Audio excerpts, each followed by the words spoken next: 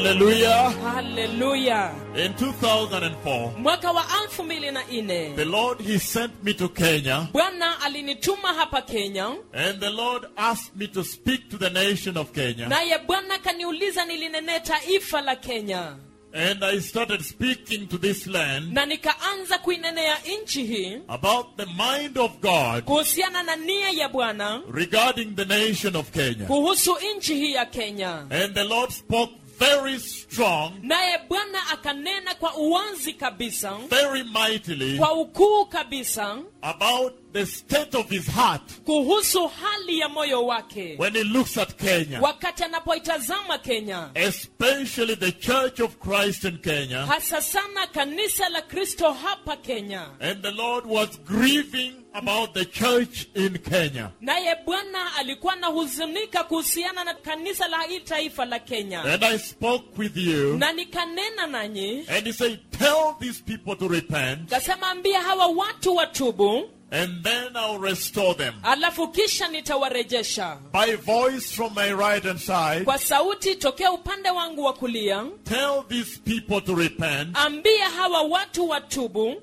and then I'll restore them. alafu kisha nitawarejesha. And then we tried to put together a national repentance, Alafu tukajaribu kuweka pamoja mkutano wa toba ya kitaifa, but the heart of the church lakini moyo wa kanisa was still very hard, ulikuwa ungali mgumu, was still like a stone. ulikuwa ungali kama mawe. The church Kanisa was not familiar halikuwa limejua with repentance. njia ya toba. That is an aberration. That is a deviation. It's a detour Sasa hiyo ni kuenda kando, kuenda kombo, from the gospel that our Lord Jesus left in the church. kutokana kwa injili ile ya Bwana Yesu aliyoyachia kanisa. Because the gospel the Lord left in the church is the gospel of repentance and holiness. Maana ile injili ambayo Bwana Yesu aliachia kanisa ni injili ya toba na ya utakatifu. There is no other gospel. Hakuna injili nyingine yoyote And ile. so for the church Na kwa hivyo kwa kanisa to feel that repentance is alien, kuhisi na kuona kwamba toba ni ya kitambo sana, that means there is a fall in the church. hiyo inamaanisha kuna mwanguko kanisani. And that is the fall Na hiyo ndio mwanguko that the Lord was speaking about. ambao Bwana alikuwa ananena kuhusu. Listen to me, precious people. Nisikize watu wa dhamani. And then that repentance failed. Alafu hiyo mkutano wa toba ukashindwa. I remember June 25th, Nakumbuka tarehe 25 ya mwezi wa Juni the year 2005, mwaka wa 2005. and that repentance failed to meet the need of God. Na hiyo mkutano wa toba ikakosa kufikia viwango la hitaji la Mungu. The Lord had said Bwana alikuwa amesema that the whole nation kwamba taifa lote repents before Him litubu mbele yake and turn away from sexual sin, na kugeuka kutoka kwa dhambi ya ngono na uasherati. turn away from the gospel of prosperity, Wachaneni na injili ya ukufanisi. turn away from witchcraft, Wachaneni na uchawi. turn away from lies, Wachaneni na uongo. turn away from all sin. Wachaneni na dhambi ya kila namna. The Lord also said Bwana pia akasema they should come with their king. waje na mfalme wao. And then the bishops, Alafu maaskofu they said no. wakasema la hasha. He is not a mainstream church. Yeye si wa kanisa kuu. He does not have 10,000 members. Yeye hana washiriki 10,000 chini yake. Don't go there. Hata msiende huko. And they hurt God. They hurt the Lord. They made him feel pain. Wakamsababisha asikie uchungu. And then we try to retrieve the process of repentance, Alafu tukajaribu tena kuirudia ile hatua ya toba, to salvage repentance. kuiokoa hiyo toba. And then big revival took place in the western part of the country. Alafu vivyo mkubwa sana ukaenezwa katika sehemu ya magharibi ya nchi. But that repentance Lakini hiyo toba was characterized ilikuwa imehusishwa sana by people looking for money. na watu wakitafuta fedha. The pastors came because they wanted to benefit. Wachungaji walikuja kwa sababu walitaka kufaidika.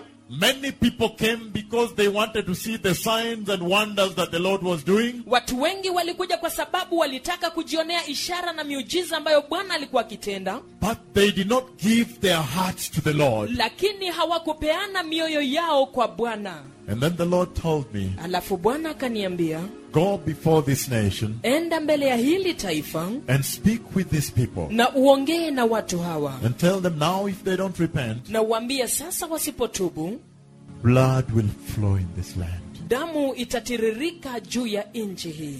It started way back from October 8th, 2005 Ilianza kule nyuma Oktoba 8 mwaka wa 2005 in Kisii at the stadium, Gusii Stadium. kule Kisii katika uwanja wa Gusii Stadium. When I told Kenya, Wakati naliambia Kenya, I see blood flowing here. naiona damu ikitiririka hapa. And it's a lot of blood. Na ni damu nyingi sana. And I said, Nikasema, I see dead bodies in this land. ninaona miili ya maiti katika nchi hii. They have not been collected. Bado haijakusanywa. And I can smell they are throwing up a stench. Na ninaweza kuhisi harufu maana inanuka. I opened some TV programs, KBC, National TV here. Nikafungua ratiba katika runinga ya KBC ambayo ni ya kitaifa. And I told Kenya, Nikaambia Kenya, I see you leaving your homes ninawaona mkitoka kwa maboma zenu. in large columns. Watu wengi sana. Many of you are pulling your children Wengi wenu mlikuwa mnawavuta watoto wenu. and you are walking away from your home. Na mlikuwa mnatoroka kutoka manyumbani mwenu. I see you entering refugee camps. Ninawaona mkiingia katika kambi za ukimbizi. Nobody listened. Hakuna aliyesikiza. Nobody paid attention Hakuna aliyemakinika. because their hearts were already darkened. Maana mioyo yao tayari imekwisha wekwa giza. The nation that is called Kenya. Taifa liitwalo Kenya. And I told Kenya, Nikaiambia Kenya, I see pangas and machetes. ninaona panga na rungu. I now see the sword of God. Hata ninaona upanga wa Bwana. I see the sword of God butchering the nation of Kenya. Ninaona upanga wa Bwana ukikatakata taifa la Kenya. Nobody paid attention. Hakuna aliyesikiza. I did press conferences. Nikafanya mikutano na wanahabari. I told Kenya, Nikaambia Kenya, I see an earthquake coming here. ninaona tetemeko la ardhi likija hapa. Ninaona tetemeko la ardhi linakuja litawagonga. Ninaona tetemeko la ardhi linakuja na litawagonga. Nobody paid attention. Hakuna aliyesikiza. Who can shake the earth? Ni nani awezaye kuitingiza ardhi? Who can shake the earth? Ni nani awezaye kuitingiza ardhi? And then the Spirit of the Lord took me away. Alafu Roho wa Bwana akaniondoa. He showed me in a dream Akanionyesha katika ndoto that I was preaching in India. kwamba nalikuwa nikihubiri kule India. And then I left. Alafu nikaondoka. And then things began to happen to Kenya. Alafu mambo yakaanza kuitendekea Kenya. The earthquakes. Mitetemeko ya ardhi. They were running. Walikuwa kikimbia. In the month of July, Mwezi wa Julai. I was in South America, Uruguay, Nilikuwa kule Marekani kusini Uruguay. and I called the members of the ministry. Nikawapigia simu hawa watu ambao ni washirika katika huduma. I said, the Lord says it's beginning in July. Alafu nikawaambia Bwana anasema inaanza Julai. And surely in July, they ran for their lives. Na kwa hakika Julai walikimbilia maisha yao. Their buildings were shaking. Majengo yao yalikuwa yakitikiswa. And then after that, Alafu baada ya hapo, blood began to flow. damu ikaanza kutiririka. I went to Citizen TV Nikaenda kwa runinga ya Citizen. and took a white cup. Alafu nikachukua kikombe cheupe. Live on TV. Ikiwa moja kwa moja kwa maonyesho ya runinga.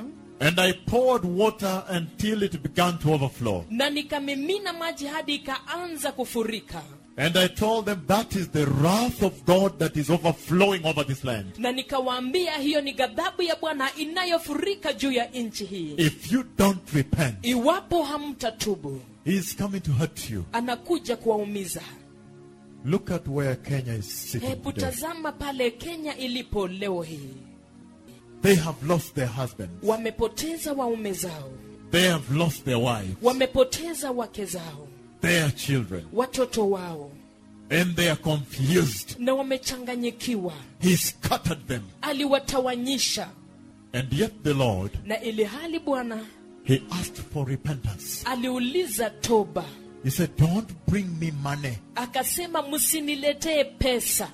But the pastors, Lakini wachungaji, they said, what gospel is that? wakasema injili ya aina gani hiyo? But why? Lakini kwa nini? Why would God Ni kwa nini Mungu let Kenya live in peace asababishe Kenya ishi katika amani, and then turn around alafu ageuke tena and say, now if you don't repent, I will judge you? aseme sasa iwapo hamtatubu nitawahukumu?